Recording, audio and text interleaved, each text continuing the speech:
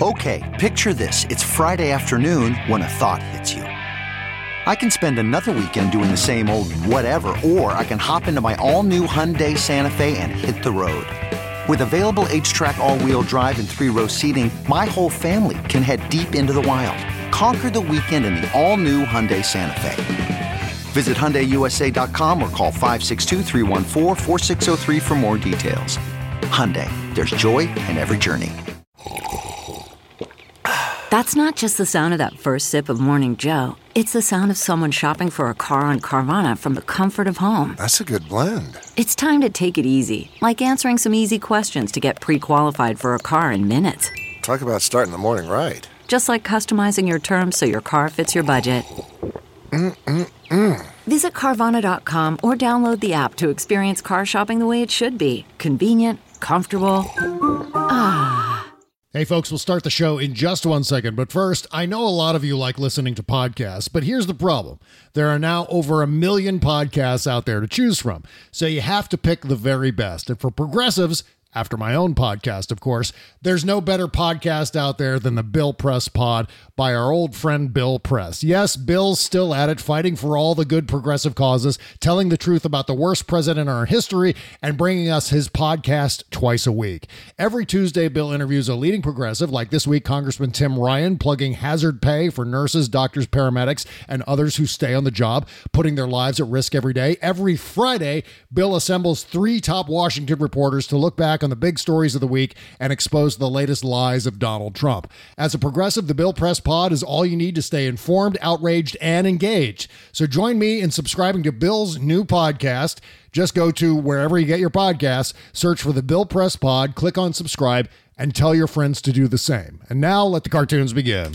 Broadcasting from Resistance Headquarters, relentlessly fighting back against the clown dictator and his regime of deplorables. Never give up, never surrender. This is the Bob Cesca Show, presented by BubbleGenius.com. So I talked to Phil Kasikoff today. Phil Kasikoff? Yeah, you know, my friend, the bra salesman. He says they're looking to maybe put somebody on, so I got you an interview next Friday with his boss. That's my whole afternoon. I was gonna look for sneakers. You can look for sneakers the next day. He doesn't know anything about bras. I know a little. Besides, what do you have to know? Well, it wouldn't hurt to go in and be able to discuss it intelligently. Maybe you should take a look at a few bras. Where's your bra? Give him a bra to look at. I'm not giving him a bra. Why not? Because I don't need him looking at my bra. Fine, so he'll go into the interview, he wouldn't know what he's talking about. All right, I'll get a bra. I don't know what the big problem is, getting a bra.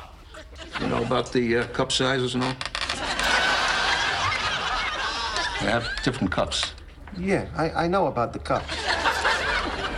You got the A, B, the C, the D. That's the biggest. I know the D is the biggest. I based my whole life on knowing that the D is the biggest.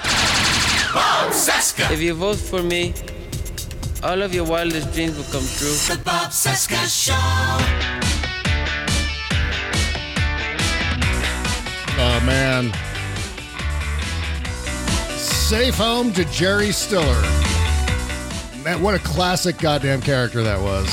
Seinfeld. Frank Costanza. From our nation's capital, it is Tuesday, May 12, 2020, and this is the Bob Cesca Show, presented by BubbleGenius.com. Hi, what's up? My name is Bob. Hello, Bob. Hi, day 1,209 of the Trump crisis. 175 days until the 2020 presidential election. And oh, look, sitting right over there is my good friend Buzz Burbank from Buzz Burbank News and Comment. Hi, Buzz. Hello. D is not the largest size. I'm just saying. I know. That's fake news. I'm calling fake news. But we miss you already, Jerry. Yes, we do. Hi, Bob. Hi, everybody. Hi. He's Bob. I'm Buzz. Yes. And we are the inventors of the socially distanced orgy. Fun. It's always fun. Hasn't really caught on. Bob and I had a really an unusual conversation over the weekend. I want to share with you. He expressed his regret at the news about my press secretary and I offered my condolences about his personal valet. Bastards trying to get me sick. That's what's happening. Wish them the best. The Trump administration's gotten, don't you think, awfully cavalier about Americans' health? Yeah, I think Their so. health. Now they're bringing back asbestos and lawn darts. I'm seriously, it's only a matter of time. It's my constitutional right to jab my cousin's eyeball out with a lawn dart. Right? I know. Trump, of course, as you know, refusing to wear a mask still. And I keep trying to design one, that's just for him. And so far, not a lot of luck, because every design I draw turns into a ball gag. See now, okay, new rule. That's the last joke we ever tell about Trump and ball gags. Ball gag right there.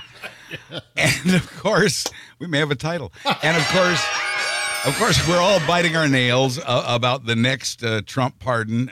We just know in our hearts and our minds, we just know that the next pardon Trump is going to grant murder hornets.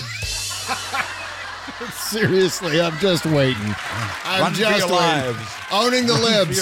He's going to own the libs. Oh, hey, women asked Trump a tough question yesterday, and he stormed off like a little baby. So let's do this. Brand new Rocky Mountain Mike song. Time to get serious. Sing along if you know the words. When he is asked by a woman, by Rocky Mountain Mike. Here we go. When he is asked by a woman, changes the subject to something else. Try to talk about all the good things he done. If she is Asian, then he hates it. Try to shuck and jive on China. Search all over the world to try and blame someone torn. When he is asked by a woman, He hates it. what the hell is he doing there? She can't be blamed for asking a question. Yes, when he is asked by a woman, freaks the hell out and stomps away. He'll change the world, but not for the better. He's a gigantic baby. Yes, when he is asked. Rocky Mountain Mike. Rocky Mountain Mike. Who knew a white guy from the Midwest was so soulful? I do, and I love that melody, but I agree with somebody who paid Mike, I think, the highest conceivable compliment today on Twitter. He said, "Thanks to Rocky Mountain Mike, I can no longer sing the original lyrics to songs." Yeah, that's right. I'm suffering the same problem myself, quite frankly. I get that. They're catchy. Yeah. Oh, man. And women, it was women, multiple, and one of them a woman of color. And then it got racist. Yep. And then he went running off with his tail between his legs. I mean, I'm going to call that a win. This is right. And you know what? It's so funny. It was so shocking to see it yesterday when he just decided to storm out of his own event, which was supposed to be this huge victory lap for him in testing, right? And now the only story that is out there about yesterday's Trump show was that he stormed off like a big fat baby. Yes, this is the actual. We used to use this for Dan Badani, but this is the music that plays along when Donald Trump is storming off of a stage or walking out of the press room. Goes like this. Look, that's the perfect music right there. Some good tuba music goes right along with the lumbering, the big fat ass walking right off the stage. Yeah. And what is it you say, Bob? What is your saying about this? What did Trump do to himself yesterday? Brave Sir Donald ran away. Brave Sir Donald ran away. That's what he did. That's one. Ran away he did. Brave Sir Donald. When reporters asked about what he said, he bravely turned his tail and fled, and he hid right there behind his desk, and he chickened out. Yeah. Like it's a Rocky Mountain Mike Palooza here at the top of the show. So was there another one? Yeah, there was another one. Yeah, okay. Trump always makes things worse for Trump. Yes, he went does. into this, like you said, for a victory celebration. Mission accomplished. He had the George W. Bush banners behind him. Yeah. That had been repainted for the occasion. And, he had his big announcement, and he had his tables with equipment and tests laid out on him. Yeah. Oh, man, it was going to be great until he started attacking an Asian woman. And Yes. then it turned ugly, and then he left in a huff. Here's that. So I thought that went well. Yeah, really, really well. Good job, Mr. President. Here's that scene. In case you missed it from yesterday, this is, by the way, I can't hear it enough. I'm sorry. I just can't. Here we go. That the U.S. is doing far better than any other country when it comes to testing. Yes. Why does that matter? Why is this a global competition to you if everyday Americans are still losing their lives and we're still seeing more cases every day? Well, they're losing their lives everywhere in the world, and maybe that's a question you should ask China. Don't ask me, ask China that question, okay? When you ask them that question, you may get a very unusual answer. Yes, behind you, please. Sir, why are you saying that to me specifically? Yeah. I'm telling you. I'm not saying it specifically to anybody. I'm saying it to anybody that would ask a nasty question like that. That's not a nasty question. Please go ahead. Why does it matter? Okay, anybody else? Please, go ahead in the back, please. I have two questions. No, it's okay. But We'll you go over pointed here. to me. I have two questions, Mr. President. Next, please. But you called on me. I did, and you didn't respond, and now I'm calling on Sorry, I just the wanted young lady in the back, please. I just wanted to let my colleague Okay. finish. But can I ask you a Ladies question? and gentlemen, thank you very Oh, much. what a Appreciate baby. it. There he Thank you goes. very much. See, there's the sound of him walking off. The sound of him storming off. Back to his cave. He did this, in fact, I think a couple of years ago in the Oval Office, which is why I had Rocky Mountain Mike make that Monty Python song. Because they said, oh my God, I do. He's running away. I do love the madrigal music. And then he's always got to have like Stephen Miller with a pair of coconut shells clacking together to make it sound like he's on a horse. First of all, I love how he really, really emphasized China that time. Usually, I mean, he's really loud when he says China. China! He says China that way. He also says kind of soft when he says China, too. China. China. But yesterday, he was just like, maybe you want to ask, China? China. It's got that China. It's got that schoolyard taunting tone to it. China. Maybe you want to ask China that. Yeah. And who besides a schoolyard bully finishes the sentence with okay?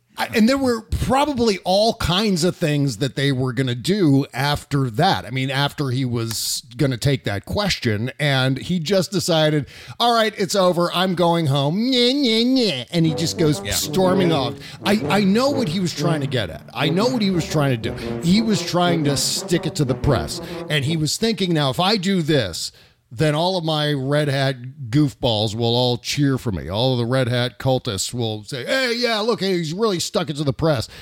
And the actual takeaway is that he's just a coward, that he can't handle a tough question about, I mean, I think it's a legitimate question to ask him why he's turning this into some sort of competition. And we all know why. I mean, I think the answer is clear. I just think that reporter was trying to get it out of him. Like, oh, this is all because you're so terribly insecure. This is because you're desperate to get reelected, so you have to make it seem as if you're the guy in charge, that you're That's part of it. accomplishing all kinds of things. Yeah, He's grasping at absolutely everything. Yeah, now. yeah. And so he'll in any small thing he thinks will help, anywhere he can spread the blame, anywhere else he can point, and any perceived accomplishment that he can point to, he's grasping at all of them like a madman. Indeed, like a madman, to try to rescue his reelection effort. Yeah. We're reading reports that inside the White House, he is, one White House aide described him as spooked by the virus, and the fact that so many people have come so closely in contact with him, some of whom are now testing positive. He doesn't want any contact with anyone now unless they have been tested freshly. And doesn't want to be around people in general for fear of the risk of catching the virus. He and Pence are remaining separated now. Pence is not in isolation. Trump is not in isolation, but they are now isolated from each other with that whole succession of power thing to consider. Yeah. So they're finally getting the idea there. But reporters also, and again, hats off to the women reporters who once again frightened Trump and chased him away. Yes. Who once again had the guts to ask the tough questions that made him buckle under the pressure. The power of this is to be admired and remembered and employed again. So we're very much impressed with that. But reporters also pressed him yesterday on the testing and why it goes on in the White House, but is not available to everyday Americans. And Biden immediately jumped on that question on Twitter. Yeah. And it's a question we should all be asking: is if it's good enough for the White House, it's good enough for the rest of us. And I have a little inside. Some castle intrigue on that subject as well. Oh, good. Yes, because I want to talk about how the White House is just loaded with coronavirus here in just a second. Yeah. But, I mean, before we dig into that, there was just one other observation I had about yesterday's Trump show. Sure. And that was when Trump was asked about why he keeps talking about Obamagate. And then he said something to the effect of, well, some terrible things happened, and you'll be seeing what's going on. You'll know what the crime is. The crime is very obvious to everybody. He didn't want to describe what he was talking about with regard to, quote unquote, Obamagate, because he knows it's slanderous and therefore actionable. He's being very careful about what he talks about publicly for fear of the Obamas coming after him or someone else from the Obama administration coming after him legally. Well, now, see, this is news to me. What is it that, now I'm wondering, what is it that's slanderous that he knows better than to say out loud? I just presumed it was all about they were out to get him in the campaign. And well, yeah, that's it. That's the thing. And for some reason, he doesn't want to say that coming out of his mouth in front of a microphone. For some reason, he's okay with talking about it on Twitter, but he won't say it on national television in front of a microphone. And I wonder why that is. And one possibility is because he knows that it could be slanderous. I mean, he's basically accusing, the Obama administration, specifically Barack Obama and his national security apparatus, of committing these crimes, and we don't know exactly what the crimes are. He still hasn't even mentioned what the crimes are. He's just impugning their character, which especially grasping at straws. Yeah. And from that platform, it seems to me as if that's something that would be actionable as far as slander. Well, I don't know if it is by a public figure. I don't know if a public figure can take action against another public figure for criticism. I would be surprised if that were the case. It's not criticism. It's the literal accusation. Yeah. I mean, he's accusing him of doing something. I know. Yeah, but as a public figure, especially without a specific crime, I think he likes to keep it vague. I think he's always done this. He's always said, I'm not saying this, but other people are saying. And he did in this yesterday, pointing to Fox News and other sources for saying, check with them. You'll see what's going on with this Obamagate thing. I'm not sure that he entirely knows, because previous claims he's made about it, like spying on the campaign and wiretaps and all that, have all been disproven already. Yeah. I'm not sure. It's red meat for the base. It's a hot button that he can push with the base. Obamagate, it's blame Obama. It's all Obama's fault, and that gets them riled up. You know how they are. Yeah. And the next thing you know, they're falling in line with that for whatever good it will do him on November 3rd. And by the way, I wanted to also observe, too, that notice how awkward the setup was for yesterday's press conference. Yes, thank you. Yeah. Where they had one weird boom mic with a big fuzzy Muppet-looking thing on the end of it to deaden the sound of the wind. Yeah, windscreen on there. And they had it really low down and in the middle of the socially distanced group of reporters. And then the reporters would have to come up to that microphone and hunch way down with their masks on and speaking into that microphone. And it was so weird. But yet Trump, this is like an old gimmick. It just seemed, it screamed out to me the same reason why late night talk show hosts have their chairs propped up a little bit higher than their guests. Your boss in an office situation. Yeah. Go into your boss's office and sit in the guest chair across from his or her desk. Who has the taller chair? Who sits higher in that situation? It is one of the oldest tricks in the book. Yep. And I wouldn't be a bit surprised, not a bit surprised, to know that the whole point of making the mic stand that short was to force reporters to bow to the president in order to speak. I saw some discussion on Twitter today that, they should know that the mic will pick them up. They don't have to bend over to talk into it. If you're being shouted down by the president, The only way to be heard is to lean down and speak into that microphone.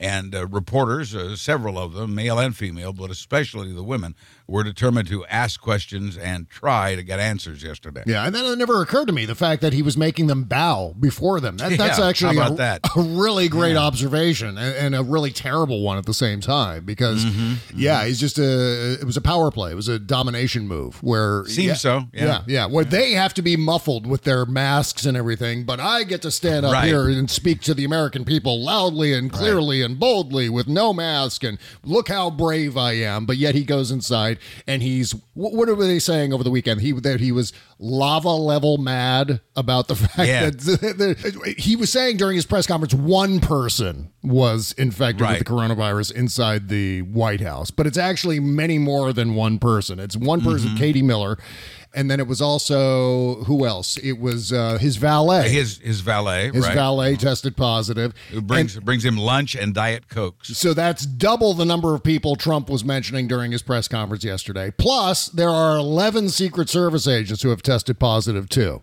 And that's something that Trump will never acknowledge, but he's got to know. 60 Secret Service members throughout the Secret Service, 11 in the White House. And then and aide to Ivanka Trump as well has tested positive. So it's gotten to the president's daughter. It's gotten to somebody close to the president's daughter, someone with immediate contact with the president, someone else with immediate contact to the vice president.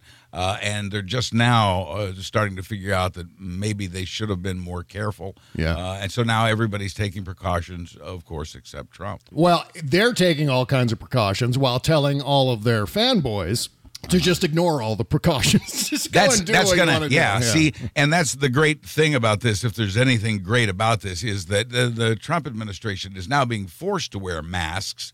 White House officials now being forced to wear masks when that is not the signal that Trump wanted to send to his supporters. He has wanted to project an image of everything's okay. It's time to go back to work. You don't have to worry about the virus anymore. Excuse us while we all put on our masks. That makes that harder to sell, thank goodness.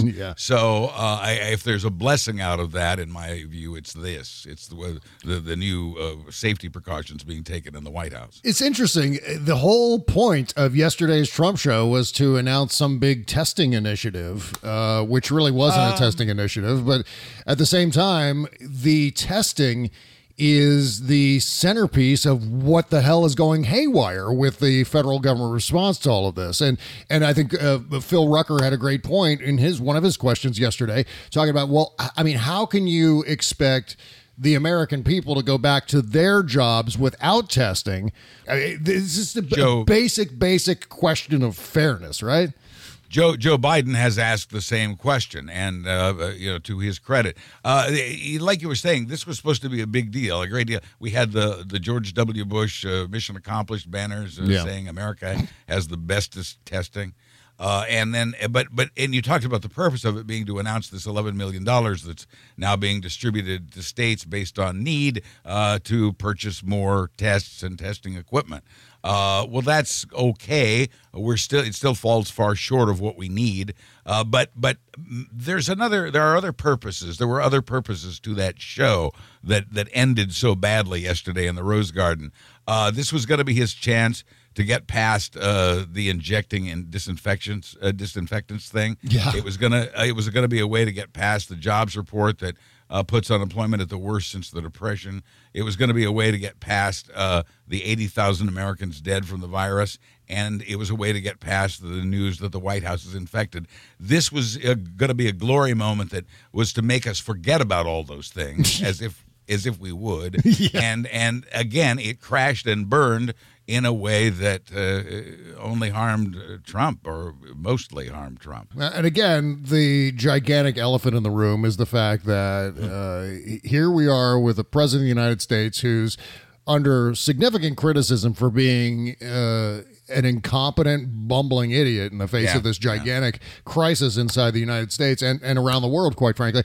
And at the same time, he can't keep his own White House free of the coronavirus. It's just the basic and very fitting illustration of that incompetence. He can't keep... I mean, we're talking about members of his own family are working inside the White House. As you right. said, if one of Ivanka Trump's staffers is infected.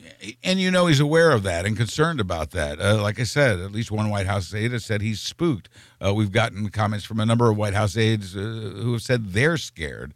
There's this, people are working from home. Everybody in the West Wing except Trump is wearing masks, except under certain isolated circumstances. There's this air of fear now in the West Wing, which is very crowded with people, very small and cloistered and very, it's confinement. So it's a petri dish. The White House and the West Wing specifically now a petri dish, and perhaps it's just a matter of time as this thing spread. We learned today that Vladimir Putin's press secretary is hospitalized with COVID-19, and at least 3 of his cabinet members have tested positive for it. Someone commented to me, isn't it interesting that this is happening at the upper levels of 2 authoritarian governments? And, there's a lot of truth in that. In fact, Putin's plan for Russia sounds eerily familiar. Yes. Yeah. Yesterday, he released a 50-day plan. For a reopening. He's talking about a route out of lockdown. But at the same time, they're at the peak of their infection numbers. Right. It's just the same exact goddamn thing that Donald Trump is doing. And again, the actions they're taking now by mandating masks inside the White House, we're at May 12. I mean, Donald Trump was talking about this thing ending on Easter Sunday, for God's sake. This was a long, long time ago. And only now they're starting to wear masks. Only now they're starting to pump some money into testing after it's way too goddamn late. And again, that's the rank incompetence of this administration. That's the consequence of having someone who is completely incapable of being president of the United States, someone who is utterly failing his Cuban Missile Crisis test. One of the metrics that we should use to evaluate an incoming president is how they could potentially perform in a situation like the 1962 Cuban Missile Crisis. Right. And we all knew going in, Donald Trump, if Donald Trump was in charge during the Cuban Missile Crisis, it would be a disaster. And I wrote some things in my Salon piece today about how that may have played out with Trump in charge during the Cuban Missile Crisis. It would have been, we would have all been vaporized. I mean, that's the upshot. And I think historians will have a hard time characterizing Trump, since we have in these 4 years seen evidence of both his incompetence and his evil, his sheer evil. And this has been something a question I've wrestled with my whole life is, how can somebody be both evil and incompetent? And in Trump's case, as successful as he has been, in fact, in a lot of cases, as successful as certain executives have been, being both evil and incompetent, somehow rose to the top. It is astounding, and I think it's going to be hard for historians to describe that. There is some other blame that's on my mind this week, and a lot of it has to do with the disinformation that trickles down from the White House, but we the people are responsible to a large degree for opening up too soon, because we just couldn't sit still long enough. And more and more people, including myself, are realizing that the government doesn't shut down business based on the data, based on cell phone data and spending data. We started staying home even before the most progressive states shut down, and it shows now us venturing back out into the world before the opening up dates that certain states have set. For all the arguing we've done over state governments and the federal government opening this and closing that, the people are deciding and going about their business the way they choose, and the people were very safe for a very short period of time until their attention spans ran out. And now they're venturing back out, and we will pay for that. Certainly this has been encouraged by the President of the United States and his supporters. But, in the end, we have to take some blame for this, too. Because, like I said, we're like a child who just couldn't sit still.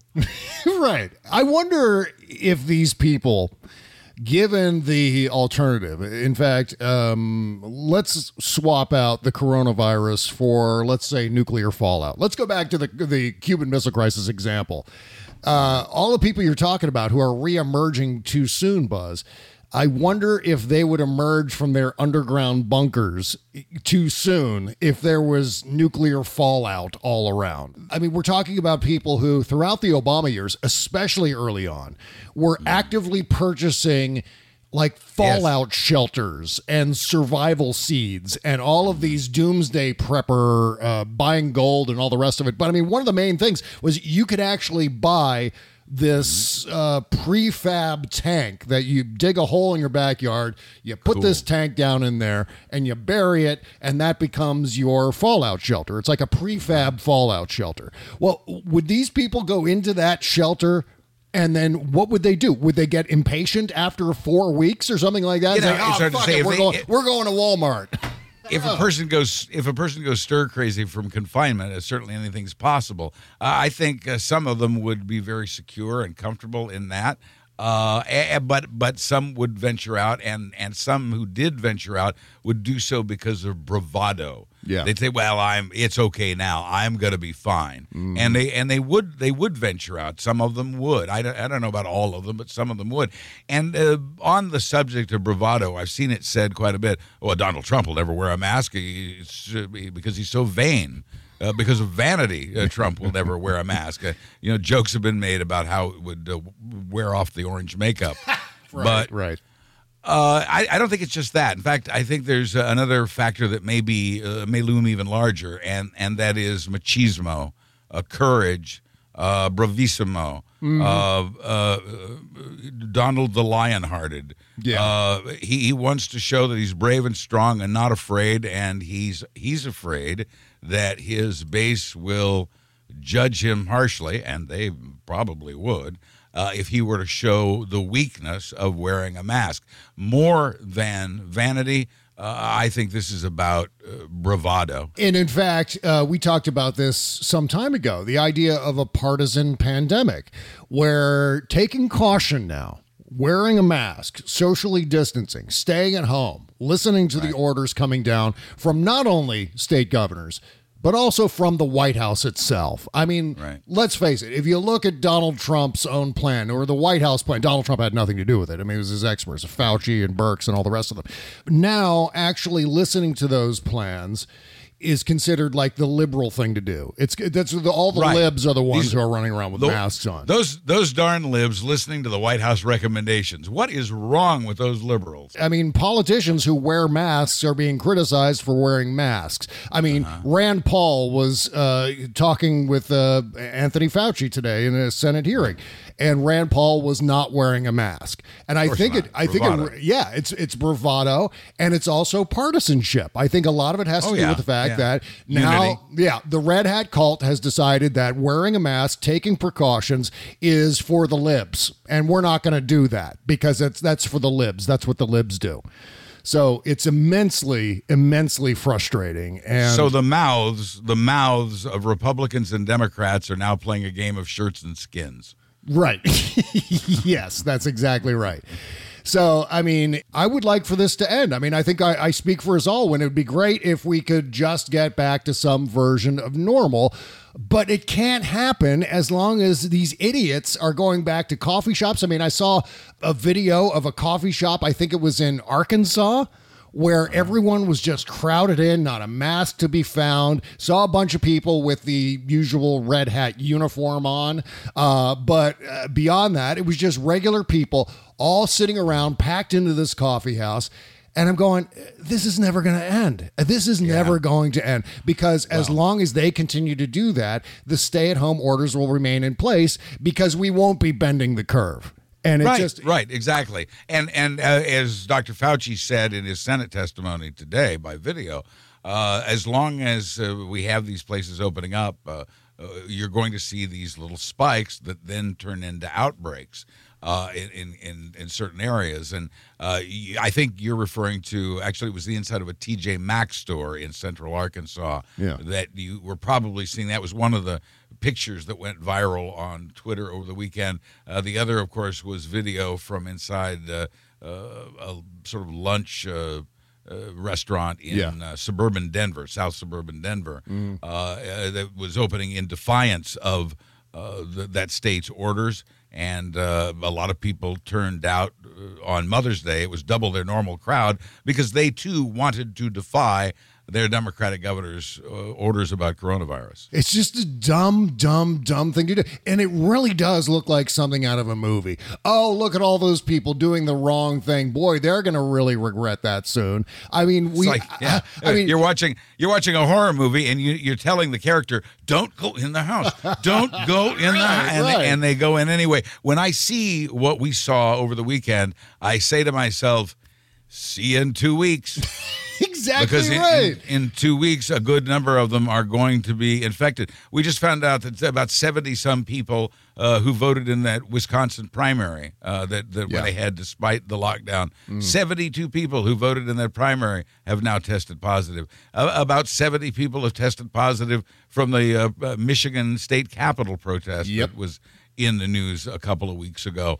You're going to see more of this, and then they go home to their families, and it spreads, and it spreads, and it spreads, and it will, as you said, we're not going to get anywhere in combating this virus as long as people are stupid. And I guess you have to wait till it gets to your house before you get the idea. Hopefully some lessons will be learned. Hopefully in 2 weeks, some of these people, when the infection strikes, some of these people will realize what they have wrought. They have no sense of how bad this virus actually is because they're hearing all of their information from Donald Trump and Fox News Channel, AM Talk Radio, and whatever pits of hell that they're perusing online. I mean, I can't even imagine the blindingly idiotic misinformation that they're digesting on a regular basis, or disinformation they're digesting on a regular basis. I'll have a roundup of it on my news this week. So Thursday, BuzzBurbank.com, everywhere you get your podcast. Yeah. And they're kind of behaving based on that disinformation. They think that this is no worse than the flu. Oh, the flu? Well, that's worth a risk. What does it matter? And then suddenly they're drowning in their own fluids on a respirator. I mean, that's the truth of it. I mean, that's the thing that you have to bear in mind, that is the possibility. It's a distinct possibility that you end up getting a mild version of it. That's fine. That there's also just as a distinct possibility that you're going to die from it. And in between getting off scot-free and dying is a lot of misery in there. Could be, yeah. The notion, imagine not being able to breathe. Imagine your lungs filled with fluid. Yeah. I've been there. Yeah. Do you want to talk? You want to describe what that felt like? I was hospitalized for pneumonia a few years back. Yeah. It was walking pneumonia for apparently a long time that I went undiagnosed. And then one day I wasn't walking anymore.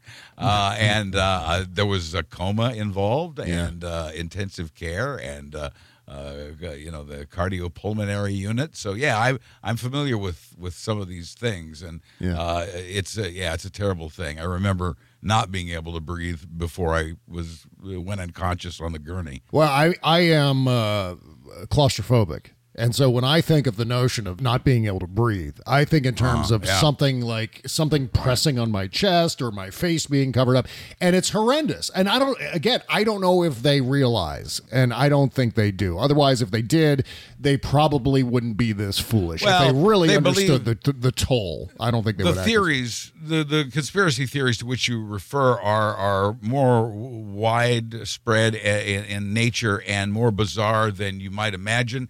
And they believe these things because they want to believe these things.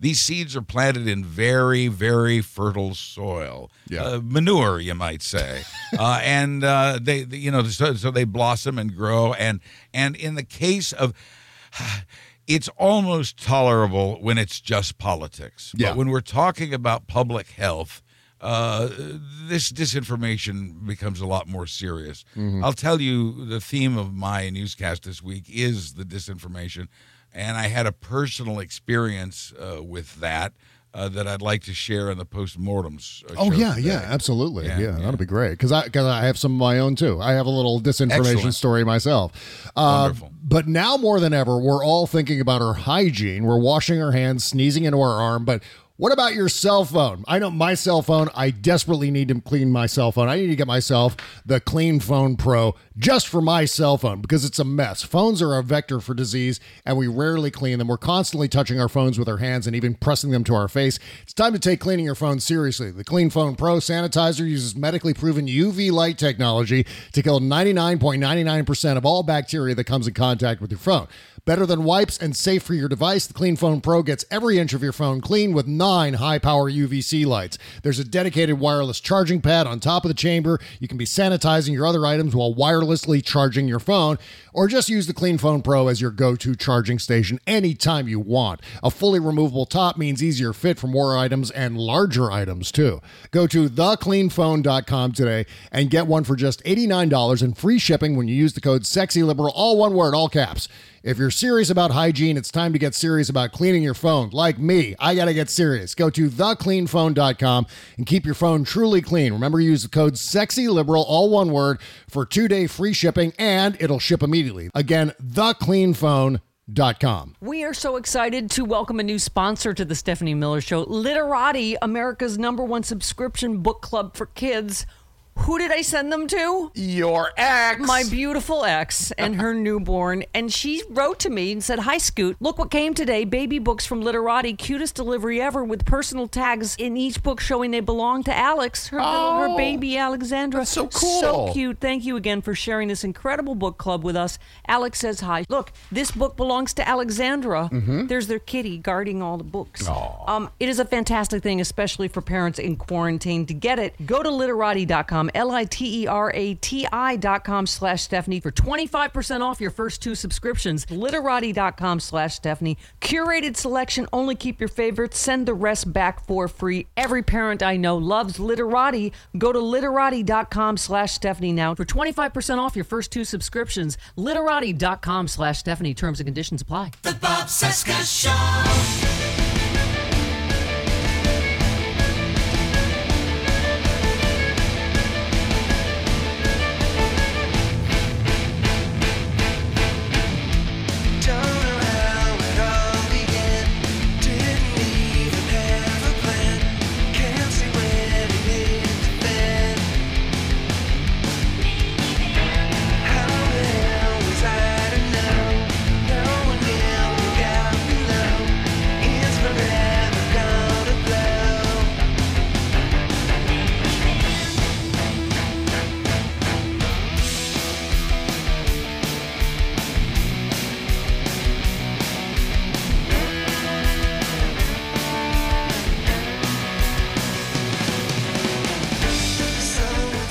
Yeah, this is a band called Jones and a song called Minivan from their Garage EP. This is a great group. This is they describe themselves as fun, loud things from Los Angeles, made with guitars, drums, and cellos. One of the instruments that you're hearing here in this song is a cello. I love it. Or cello. Yeah. It's kind of cool. This group of musicians, let's see, Dan Marfisi, Heather Marsden, Cameron Stone, Chuck Mensilis. They have toured, sessioned, and written with damn near everybody. In fact, Cameron played the theme on all 8 seasons of Game of Thrones. So he was, I guess, one of the musicians on the Game of Thrones theme song. So that's kind of awesome. Do you have to wear armor if you're a musician? Do you have to wear? It depends on where you're playing. If you're playing in a place that you have to stand behind chicken wire, maybe armor is acceptable in that. If you're a band named Jones, what name do you check into a hotel under? I just don't. Makes it very confusing. Yeah. Oh my God. Just so good. Brand new band here to the show, Jones. Nice. Make sure to click the link in the description to support Jones. Yeah. Awesome. All right. So moving along here. Oh, by the way, make sure to go shopping through our Amazon link. In case you forget, it's at bobcesca.com. It's the all caps Amazon link just beneath the logo. If you click that link, it'll take you right to the front page of Amazon.com where you can go shopping as normal. Go shopping until you're dropping, as I like to say. And we get a teeny tiny commission from some of your purchases. Thank you for doing that. Okay, so let's see. Where did we leave off here? Oh, yeah. You know what? Real quick, I wanted to talk about I want to talk about the election real quick, and then we're going to come back to coronavirus here in a second. But there was this guy named Tom Rogers, former NBC executive, apparently, who was concern trolling the Biden campaign. And I'm bringing this up because this is the kind of thing we need to watch out for. People who are desperate for a take because they've been invited onto a cable news program and they need a take that will get them some attention. This is the kind of take that we're going to end up seeing. Former NBC... Lord knows I've tried. Right. I mean, this is kind of bull. This take is such horseshit. Yeah. What Bob is saying is these folks, these talking heads who crop up on cable news shows of either stripe, are looking for a moment. They're looking for they would love for a clip of something they say to go viral to really establish them as someone to look to and to follow on social media and that sort of thing. And, that has its advantages and disadvantages. Especially when it, I guess, disadvantage when it falls into the wrong hands. Well, and I'm not saying this is necessarily the case with this particular guest, but a lot of times, and I've talked about this with Cliff Schechter, who used to go on cable news all the time, where sometimes what they'll do, sometimes a booker will drop you a note if you're someone who's normally on one of these shows and say, look, can you take a position on this issue? We're looking for someone to take the moderate position on issue X or Y. And then you'll say, well, yeah, I guess I could argue that. And they say, great, we'll see you at 3:30 or whatever it is. And you go in and you take that position. It's not necessarily your genuine position. It's not necessarily a position that's been well researched. But if you've got a pithy take to blurt on cable news, then they'll take you and they'll put you in one of those teeny tiny boxes. And now that's not to say everybody makes up stuff to go on cable shows. Anybody who's taken debate knows that you're taught to argue both sides of a question. But I think if you expect to sell what you're saying on cable TV, I think you have to believe it. Yeah, that's absolutely true. And the problem, I think, with cable a lot of times is people will blurt shit that they really don't believe in simply so they could have this moment, as you describe it. And this guy, Tom Rogers, former NBC executive, revealed his fears about the 2020 Democratic presidential nominee, Joe Biden, and said that he went on, I think it was Morning Joe, and was talking about how Joe Biden is, quote unquote, not ready for primetime election season. Calling his performances to date very unsatisfying and his messages on the coronavirus not very convincing. Rogers, currently editor-at-large with Newsweek. This is like, all right, I'm going to find my niche in this debate, and my niche is going to be right here. Joe Biden needs to find better words. And what he doesn't understand, what people who consume this kind of bullshit don't understand, is that we are in a struggle for our lives. Almost literally speaking with this president. And I feel like anyone who is undermining Joe Biden is helping Donald Trump. And anyone who is helping Donald Trump has got to be a villain, right? And you see it in print too, Bob, both on television and in print, meaning online these days. You see people with headlines like what Joe Biden is doing wrong, and I put all of this, and I see comments from people on social media. Yeah. And when I see this sort of thing, this sort of really nitpicking when there's a much bigger battle to be fought. Right. I just think, not helping. Not helping. This is not helping. And again, like you said, I think oftentimes, whether it's in print or on television, it is to try to make a mark, to try to make a name for yourself. Yeah. By taking some of these positions, and as like you said, they may not be. They may not be totally convinced of their position, but they kind of feel that way, just enough that they can go out on a limb and make this claim or raise this question and hope that it makes them a mark. Yep, and that's exactly what Tom Rogers did on television the other day. You're right. And again, I don't think he understands, or if he does, he's just ignoring it. But I generally don't think people understand the gravity of the kind of situation that we're in right now, with certainly where we're sitting with the coronavirus and the crises that are the various disasters that are emerging out of the coronavirus, but also with the president himself, which is, to me, the ground zero of the crisis is the president himself. Always. The Trump crisis. So if you were to do the flow chart of problems facing the United States immediately and visibly that we're all observing right now, at the top of that flow chart is the Trump crisis. That bleeds into the coronavirus crisis, which bleeds into the economic crisis, and then you've got a series of crises that follow that. The climate crisis. Security crisis in terms of the compromise of America. Crises abound. I've been saying for years during the Trump presidency, people will complain about what's going on with immigration, or they complain about what's going on with the climate. These are very, very, very important, valuable, valid complaints.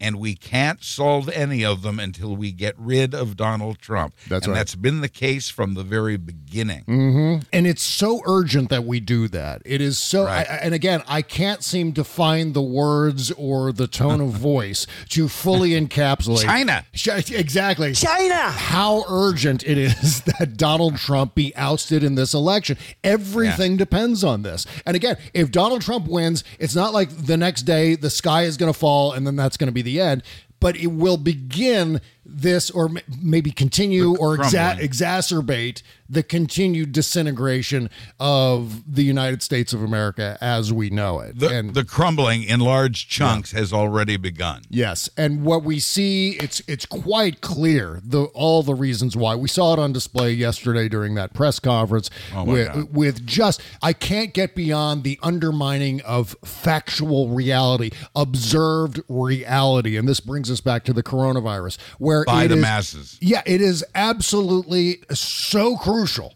that the people of the United States, by and large, and again, you're always going to have that, 15% number that you cited last week, Buzz? Insane. Yeah, 15% insane. Yeah. That's right. Outside of that group, everyone should pretty much agree, well, you know what the epidemiologists are saying, what the scientists are saying, what the experts of the CDC are saying, these are things that we need to pay attention to and things that we need to believe. Why? Because it's science. It's not just hocus pocus shit that we've fabricated like Donald Trump fabricates everything on stage. These are facts that we need to embrace. And Donald Trump and the entire cult surrounding Donald Trump is routinely undermining factual reality to the point now where, you can't agree with members of your own family about something that could potentially kill them and you. I mean, it's an amazing thing to observe, and amazing in the most brutally horrible sense possible. And folks like us are often accused of preaching to the choir or speaking in an echo chamber, and I think we're doing better than that. And again, I'll talk about that when we talk more in depth about disinformation. But those folks are eating it up, and we're like holding them by the collar, slapping them in the face, saying, "Science! See, you remember science? Don't you remember science? Yeah, wake up! Don't you remember science? Come on, science! Remember in school? Remember? Come on!" Yeah, and it's just it's not working, and a lot of it is because they've just embraced a truth in their minds that supports their beliefs, which, as I've said before, beliefs and feelings and I think and I believe have overcome facts and science and mathematics in the case of coronavirus. And Kimberly and I were talking about this exact topic on the after party on Friday, BobCescashow.com if you want to subscribe. And way too many of us, even beyond the 15%, way too many of us are just incapable of being able to handle the internet. I just get the sense that digesting information is something that at least Americans, to an extent, really cannot handle. We don't know what the hell we're looking at from moment to moment. And, everything is filtered through biases and what people are telling us. People like Tom Rogers. I get the sense that there are just so many people who are just not engaged day to day with what's going on around them. And then all they got to do is see something like Tom Rogers or see someone like Donald Trump and say, just in passing, and a bit of information flies into their head, and then, as Mark Maron says, attaches itself to a feeling, and then that becomes their version of reality. And it's not. It's separate from the rest of our reality. And they're holding more closely to their hearts, their feelings and their thoughts and their opinions that I am entitled to as an American. With again, disregarding the facts. How we overcome that, I don't know. How we could have overcome it, if only we had paid more attention to education. Yeah. If only we had done a better job of teaching civics and citizenship. That's right. Because if ever we need it now. If ever we needed an existence based in reality, we need it now. And we don't have that. I've also said for years, you've got Democrats arguing among themselves the shade of blue the sky is, while Republicans argue it's actually green. Yeah. That's and how can you reconcile with people who aren't seeing reality, who are seeing it wrong? Yeah, and in fact, you know what? Right as we speak, they are hearing arguments in the Supreme Court about the Mazars/Deutsche Bank cases, which have now been combined into one Supreme Court case. And that reminds me of the fact that not even our Supreme Court justices are fully capable of absorbing factual information. I always go back to that Hobby Lobby decision from the Hobby Lobby decision from a few years ago, where they just couldn't grasp the science of fetal development. They couldn't grasp the science of, what prevents implantation versus what prevents insemination. It was just one of the most frustrating decisions ever in the history of the Supreme Court. That Hobby Lobby decision, you read that decision, especially if you read the transcripts of the arguments, it will piss you off, especially if you have respect for science and facts, because they just got it completely wrong. And so it's not just, the slack-jawed yokels, from the hinterlands. It's not just them. It's across the board where factual reality is just getting so badly damaged and destroyed in some cases because of this inability to absorb information. Our immunity to disinformation has been weakened by the chiseling away of our faith in institutions of government, in science, in even now mathematics, as well as journalism.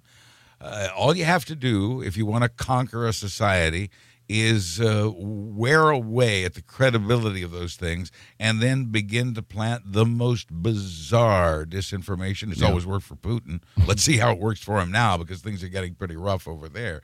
But this has been the method used now in the United States to make America stupider. Yeah, that's right. And the culmination of everything that we've been talking about here for the last 5 minutes is the idea, the brutal reality that Donald Trump is exacerbating all of this stuff. The inability to grasp information. He's exacerbating disinformation. He's got $1 billion disinformation factory going on right now with Brad Parscale in Roslyn, Virginia. It's working. Yeah. And so he is using the immense power of the presidency to make all of these things even worse. And imagine, I just look back at the last 4 years and imagine all of this once more, but without Donald Trump having any urge to get reelected. Donald Trump unfettered from the demands of another election. The shit that he will try to get away with in a second term when he is no longer even accountable to people who vote. It's going to be horrendous. And I can't even begin. Again, I don't have the adjectives. I don't have the metaphors to describe how bad it's going to be. No one does. Yeah. Don't beat yourself up about that. A lot of us are fearful of what will happen between the election day and inauguration day. Yeah. You and I have talked about this before. If you think he's nuts now, he'll really be nuts if he loses and when he loses the election in the period that remains before there's hopefully a peaceful transition of power. In the meantime, he's already nuts. He's been described. Yesterday's news conference described as another Trump meltdown. Yeah. And it's showing. The cracks are showing in him now. Yeah. More than they ever have. He's always been loopy, but now more than ever, there's real concern about his sanity and the effect it could have on all of us. Yeah. And again, it's not just, I mean, when we talk about Donald Trump lying, it's not just the fact that he's a liar. It's the fact that he's a liar and then countless thousands, if not millions of people believe those lies. For example, the Obama administration left us with broken tests for the coronavirus. Well, how can that even be factually possible? And then and again, if the coronavirus didn't exist during the Obama administration, how the hell could they have had tests that were broken? I mean, it just doesn't make any sense. Or the Obama administration conducting some sort of jihad against Mike Flynn. Well, guess what? Mike Flynn was prosecuted under the Trump administration. I mean, these are bits of factual information that is that is getting lost, and it is not good for America. It is destroying America, and because here's what happens. And you know what? Joe Biden is a perfect example of what can happen with disinformation. Yeah. Just saw a poll that shows America divided 30-something into Joe Biden did molest Tara Reid, Joe Biden didn't molest Tara Reid, and don't know. So you have 2/3 of America that either doesn't know or thinks he did. And God damn it. This is the effect that disinformation has. Yeah. The fact that people will be dying in greater numbers again soon after these protests and after these defiant restaurant reopenings and defiant county and beach reopenings, you're going to see the cases spike again in a couple of weeks. You may as well set your alarm and strap yourself in, because that's what's going to happen. And these are the consequences, and whether or not they'll learn from it is impossible to say. But again, a lot of this is, my American rights. I have a right to do this. Yeah. No, you don't. Not when it endangers others. I have been a huge slacker. We are way late for the last break here. We're going to take one last break, and then we're going to wrap up the show. I swear to God. Longer show. Right after these words. You can't always get a clean you can feel good about inside and out unless you're using Bubble Genius Bath and Body products. See, Bubble Genius is a woman-owned small business proudly creating our vegan-friendly products in America and supporting other U.S. businesses by buying our ingredients and supplies from them as often as possible. Plus, you'll be hard-pressed to find packaging as recyclable as ours. Visit BubbleGenius.com and check out our cause-related items too, like our global warming soap and a lot more. We donate our proceeds for those items to worthy causes, like organizations combating climate change and mountaintop removal mining. Good stuff like that. We also send our products to the troops overseas through our Buy a Soldier a Shower campaign. Because the least we can do is keep them smiling and smelling great, right? So visit BubbleGenius.com and feel good and clean. Bubble Genius, doing our part to make the world a better place, one bathtub at a time. That's BubbleGenius.com. Bob Cesca.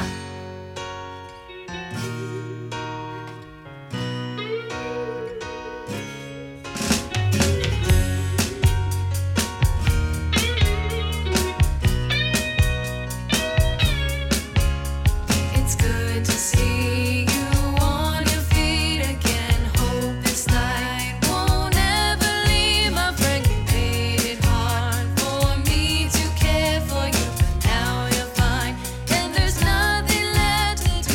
Yeah, this is a self-animation, a song called Mother's Love. We played this for Mother's Day on Friday's show, too. It's good to see the poodle skirts again. Yes, this features triplet sisters Molly and Cara Dalonis. Of course. And their prog rock guitarist dad, Nick Dalonis. Their brothers, this is two members of a set of triplets, and the other member of the set of triplets, their brother, is not in the band. I don't know why that was important to mention, but I thought I would anyway. Well, it was interesting because triplet acts are something we don't see very often, haven't seen for a long time.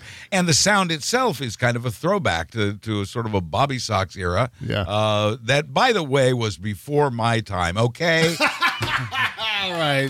I believe you. Okay. All right. One more thing I wanted to add real quick before we wrap up the show here about Biden and the election and disinformation and people who don't know how to evaluate priorities or stakes in things. Biden now only leads by 3 points in a new poll nationally. And I know the national poll, One poll. Yeah, this is a Morning Consult poll. And again, I'm more of a poll aggregator guy. Yeah, if I'm looking please. at polls, I'm looking at the aggregate polls and basing my judgments based on that. But the fact is that what I'm seeing in the polls is a narrowing, and it may just be a natural narrowing, but I can't help but to think that it's the impact of what you were talking about, which is this Tara Reade story, and the people who've been pushing the Tara Reade story, however well-meaning in some cases, they are again undermining the only person standing between us and another 4 years of Donald Trump. And again, some of the print articles written about that were written by people looking to make their mark, just as we were discussing a moment ago. And again, not helping, absolutely not helping. No. This has been, I think her charges have been more than adequately discredited as she has herself.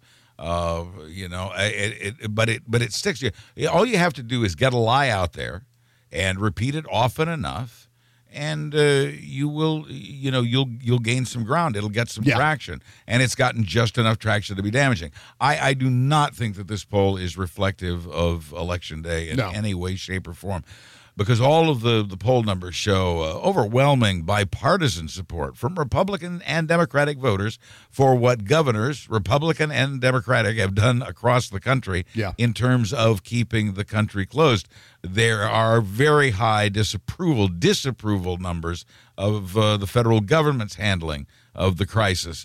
When you add to that the worst unemployment since the Depression, and we're not done yet, when you add to that those things, I think people are when they go into the booth on Election Day, they're going to have to ask themselves, do I want more of this, or do we need to do something else? And I can't help but think that doesn't mean we don't have to work as hard. We still have to work harder than we should have to get Trump out of the White House. But I think it's very, very doable. And on that subject, I'm seeing increasing evidence that Democrats are going to win the Senate. They only need to win 3 seats. I'm reading poll numbers from individual key Senate races that indicate the Democrats could gain 6 seats in this election. Things are not going well for the Republican Party, and they keep digging themselves in deeper and deeper and deeper. I think some of these polls are skewed by Trump's popularity as a cult figure. I think, do you like Donald Trump? Yeah, I sure do. I sure like him. But when you ask them about his policies, and this has almost always been the case, when you ask them about his policies, they don't agree. No. And I think, especially after what we saw in 2018's election and the momentum that's out there, I know that Trump voters are unbelievably motivated to try to reelect him this fall. But do not discount the fact that Democratic voters get something every day to remind them of how mad they are that Donald Trump is president. And they're going to be just as mad, knowing Trump, they're going to be just as mad going into that booth or sealing that envelope come Election Day. I really, really hope so. And for now, at least, on the upside of the polling equation here, yes, please. Joe Biden's lead has been the steadiest lead that we have ever seen on record. Biden's lead is about as steady as it could possibly be. Not only is he up 6 points over the last month or so, but the average of polls since the beginning of the year has him ahead by 6 points. Moreover, all the polls taken since the beginning of 2019 have him up by, say it with me now, 6 points. The steadiness in the polls is record-breaking. Biden's advantage is the steadiest in the race, with an incumbent running since at least 1944. That could mean it'll be harder to change the trajectory of the race going forward. That's the key passage right there.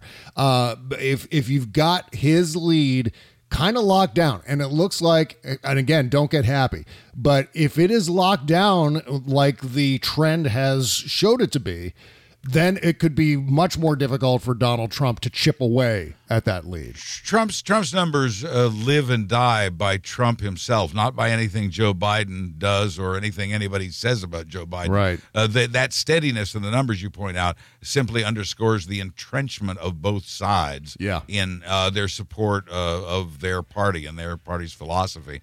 Biden's smart, I think, campaign strategy at this point is to lay low, say the occasional wise thing, and draw back into the bushes and let Donald Trump hang himself with his own rope. And I think we're seeing that. I think the American people, the voters, are seeing that. And every vote we can accumulate toward that end is very, very good news. Oh, God. You know, somebody asked me today, somebody who doesn't agree with me. Sorry. They asked, I can barely hear the music anyway, so I'm just going to keep talking. Okay. Somebody asked me today, you're obviously, you don't like Trump. And I said, no, but what about this news post made you think that? And he said, because you post so much negative stuff about him. And I said, if he wouldn't do so much negative stuff, I wouldn't have to post it. Yes! Adding how I long for the day I don't have to. That's right. And again, that was Charlie Pierce had a very similar comment on Twitter today with regard to something that happened in the Supreme Court, where I think it was Jay Sekulow was arguing before the Supreme Court saying that, they're just going after Donald Trump because they don't like him. Well, no, they're not going after Donald Trump because they don't like him. They're going after Donald Trump because Donald Trump is doing things horrendously, inaccurately, and incorrectly. And so that's why. I mean, that's why. It's not. I don't have some sort of deep-seated vendetta for years against Donald Trump. It's because he's a terrible president and a terrible, terrible human being, an irredeemable human being. Yeah, exactly. So anyway, all right. Let's see. Glad we've settled that. Yeah. Again, the thing that I'm looking at the most is I'm looking at the map as of right now. If Joe Biden wins all the Hillary states, and there's no reason to believe that he won't. If he wins all the Hillary states plus Pennsylvania, Michigan, and Wisconsin, Joe Biden will be the next president of the United States. That's it. That's the calculus you need to bear in mind. Yeah. Bob, yes. I think you're looking at the coronavirus map. Oh, shit. God damn it. Look at the wrong map. All right. Well, that's it for the show. Right on time. By the way, Postmortem Show's coming up next. BobCescashow.com if you want to subscribe for $5 a month. Thank you for doing that. Also, Buzz Burbank News and Comment. Everywhere you get your podcasts. Also at BuzzBurbank.com and RealmNetwork.com. Every Thursday, the best hour of news that you're here all week. Okay. Thank you. And we're going to talk disinformation on that and in the Postmortem Show up next. Yes, can't wait. We'll see you over there, folks. Bye-bye.